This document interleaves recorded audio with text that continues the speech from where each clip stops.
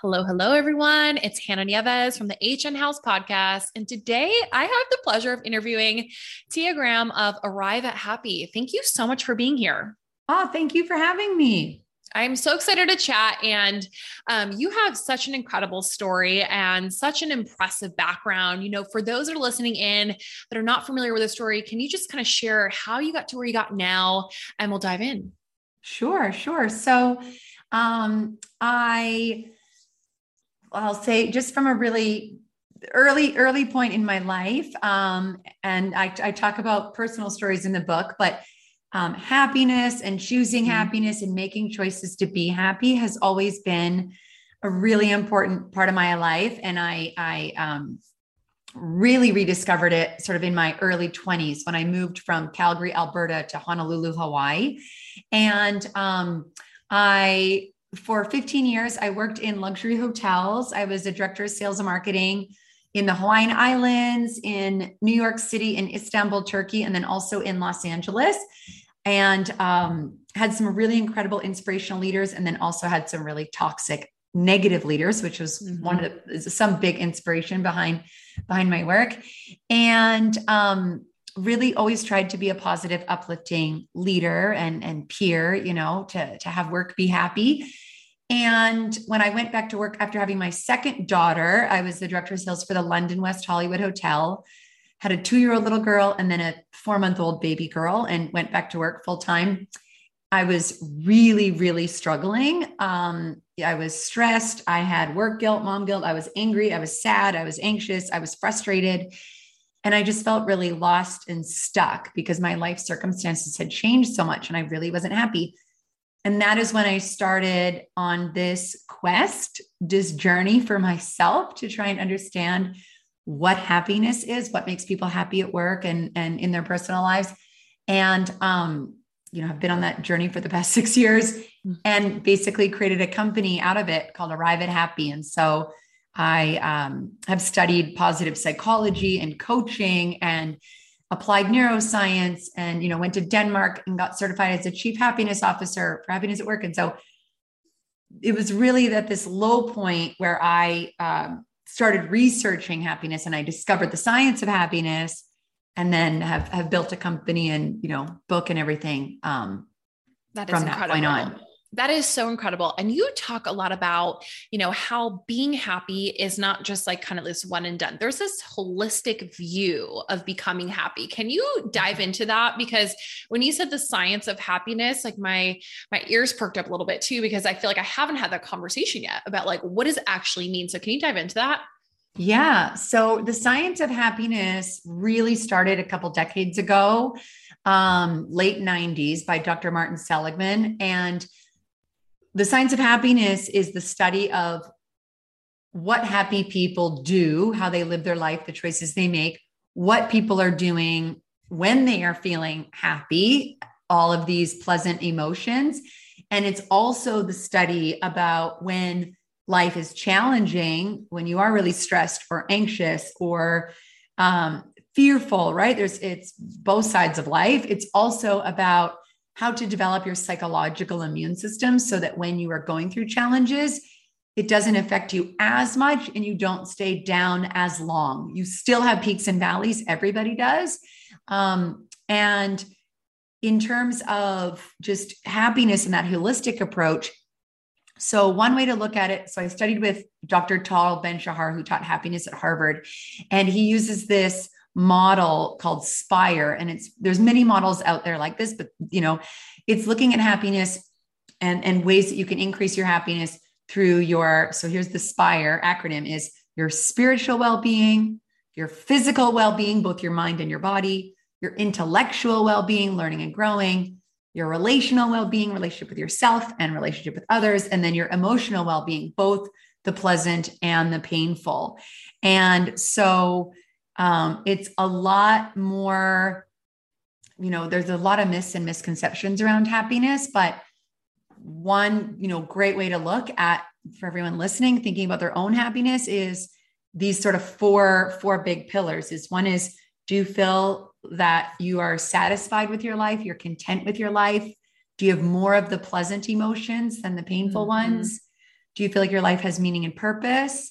And do you have novel, different experiences? So there's probably over 2,000 research articles. And that's not even I'm not even getting to the neuroscience side. That's just the positive psychology side. There's so much research and the world just needs to know about it.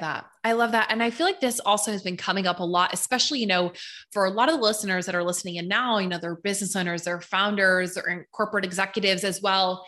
This definitely parlays into everything that just transpired with the pandemic. And, as we kind of look at this concept of happiness, but then also how this plays into leadership and the future of work and life, everything has shifted. And since the pandemic started, the way that these corporate companies are operating and engaging employees have had to shift over the last few years. Can you share any insights into that as well? Any insights as to what companies maybe are doing differently, what small businesses are doing differently to kind of engage them through this concept? Yes. So there's a few ideas that come to mind. So the first is many more organizations are having well-being or happiness, whether it's a manager title or, for example, Deloitte has a chief well-being officer. So many companies are really looking at human well-being, and they're not thinking that it's something that happens outside of work, that caring about human well-being while people are working is vital. It's essential. Mm-hmm. Also, of course, companies are giving more flexibility, more autonomy, and allowing people to have a little bit more control over their schedule and their lives, of course, which is really, really important. And just looking at, the whole person. Mm-hmm. And because there is this great reshuffle of people, money and title and perks are not enough to keep a lot of people in their jobs, and so there's also this focus on how are we making people feel, and that's the work that I do, is how do you increase experienced happiness at work?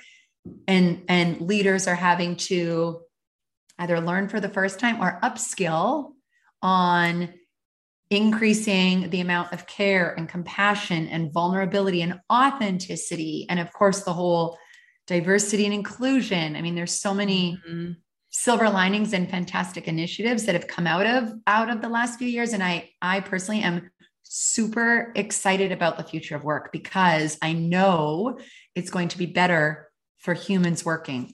We can't go back, it's just going to get better. We cannot go back. I think about even for myself in my corporate days too, which, even when I first started out of college as well, it was the big boys club. It was like the Wolf of Wall Street, being in New York, the whole nine. Yep. And, there really was no balance between work and life. It was work first and then life second from there. And I think too, to what you said too, especially with the mass resignation that is happening all over the place, from large entities down to small businesses, it's definitely kind of had people kind of relook at, how they're engaging talent, which I love that you said too, that people are looking at well-being. They're looking at the way that people feel. I'm curious for those, if you have any tips or recommendations. We have some listeners in here that have smaller businesses, they're not the Deloittes of the world. They're small businesses running a few people. Do you have any tips or recommendations for people listening in that have those smaller teams that really want to cultivate that culture? Yes, absolutely. So you could be a team of 2 or a team of 200,000, right? Or more. Definitely size. It fits all. So for people listening that have a small team, here's a few, and it, can expand out. So one strategy is to get really clear on how your company, how your work helps society, how it makes the world a better place. And it's not about, you make money or you have the customers. Really think about, what is the purpose of this organization? How is it making the world better? Because the number one motivator for people working is progress in meaningful work. So as the leader of the company, you need to constantly on a monthly, weekly basis, be communicating the purposeful work that you're doing and how everyone in your organization is having small wins towards that purpose. So that's a huge one. Second is giving consistent, specific, authentic, positive feedback. It's free and so easy. And it's a way to just increase happiness immediately. Is just let people know all the great things they're doing. Of course, coach for improvement, but people are underappreciated across the globe. And so show that appreciation for sure. Autonomy. And if you are not sure if you're micromanaging, ask your team. Ask, because micromanaging is a fast track to unhappiness at work. You want to have a culture of trust and autonomy. Absolutely. Friendships. So the Gallup research shows that when people feel like they have a friend at work, they're going to be more productive, more motivated, of course, more loyal to your company. So think about everyone that works with you. And maybe a lot of people are virtual, but do they talk about things that are not just work related? Would they say, oh yeah, Tia in San Francisco, yeah, I consider her my friend. She knows about my kids, or she knows. So fostering friendships is a really, really good one. And then one other strategy is to be really transparent about the results in your organization. So let everyone know, even if you have, a part-time VA that's really, really helping your company, let them know how the company's doing on a monthly basis. Are you hitting your targets? Are you falling below? Everyone wants to know the results, and everyone really cares. And that'll make people even more invested. I love that you said that too, especially the last one, because I find this comes up a lot as well. And sometimes, we forget, but I know sometimes people think like, well, how transparent should I be? Like how transparent should I loop them into all of the goals and the revenue numbers, or should I wait until, the end of the quarter and then produce those results? I'm curious your thoughts on that. Yeah, no, I would say let them know monthly. So I worked in hotels for 15 years, and I use this example, the steward, the person who's washing hundreds and hundreds of plates after a big, beautiful wedding, wants to know how the hotel is doing.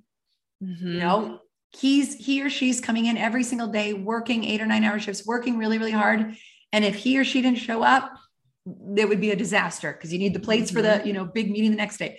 So let everyone know how your company is doing, and I would say the challenges as well as the successes, because they'll feel a part of the team.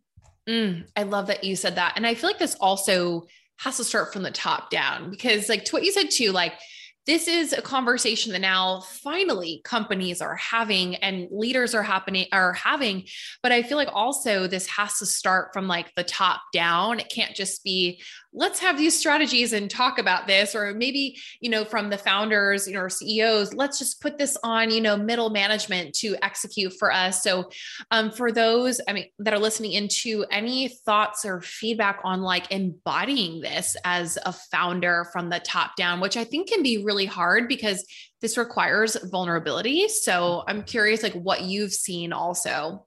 Yes.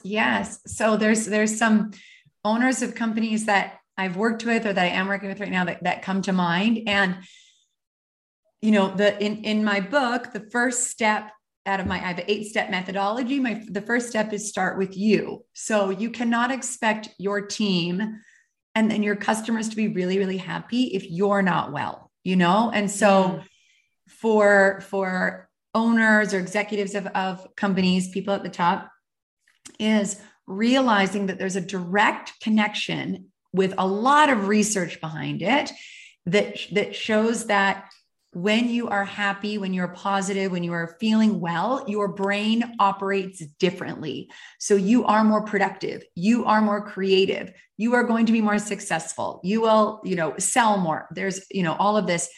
And so just knowing that if you think about your brain like a computer, you want it to be working optimally. And when you are feeling positive and well and healthy in all areas, that machine is going to work a lot better. And you will inspire and motivate your team more, because emotions are contagious. There's mirror neurons.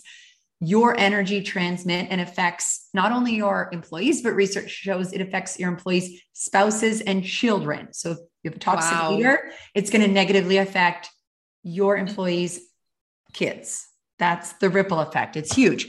And so, I would say for leaders, it's very, very easy to have 95% of your focus just on driving results, on the strategies, making money, having a profit. Of course, that's what businesses are for. But what I challenge leaders to do, and the leaders of the future need to be as strong at the relationship side, right? It's results and relationships. Those one-on-one relationships, and then the team relationship. If the people at the top are very negative and toxic, it's going to be hard to have that flow through. I will say though, you can create really healthy subcultures within a team without, the top being like that. And then that leader can be a buffer. I've been in that position, but it's obviously a lot harder. That is so powerful. And even just, I wrote that that down as well, with the impact on, not just you, not just your employee, but also your employee's family and then their children. Like, I've never heard of that concept before. I think that's really, really powerful. And for those listening in, I feel like people are going to take a step back and see like, okay, how am I running my companies now? Which is so incredible. And in terms of you just wrote this incredible book, which goes into this, which guys, I'll put the link in the show notes here too. Like, I'm curious, what's next for you now? Like, you've basically cultivated this movement around this. I'm curious, what are the next steps and kind of what's in the future for you? Oh, well, I honestly feel super honored. I pinch myself that I get to do this work. It feels really meaningful to me. I am going to be giving a TEDx talk in September. That'll be my first one, of course. Amazing. So that's something in the future. And I'm working with all different types of companies and organizations. I would love to write more books for sure. I have a bunch of different ideas that I'm thinking of, potentially, courses that I would license to companies, thinking about that. Those are some. I'm sure there's others, but I do a lot of work both virtually and then, of course, like everyone, doing a lot more in-person keynote talks too. Ooh, I love that. We just hosted an in-person event last month, and it was incredible. I mean, when you don't have it for so long and then you're able to see people in person, it's just a different energy. So you are incredible. Thank you for just sharing your wisdom, your insights. Where can people connect with you, follow you, all the things? Yes. So my website is arriveathappy.com, and then you'll see the book, Be a Happy Leader, on there as well. Instagram, Arrive at Happy. I have a weekly YouTube show, Tia Graham, Arrive at Happy Show. And then I'm also really active on LinkedIn. Amazing. Thank you so much. And if you like this episode, please share it. Please tag us, share it with someone that it would resonate with. And thank you so much for being here. Oh, thanks for having me.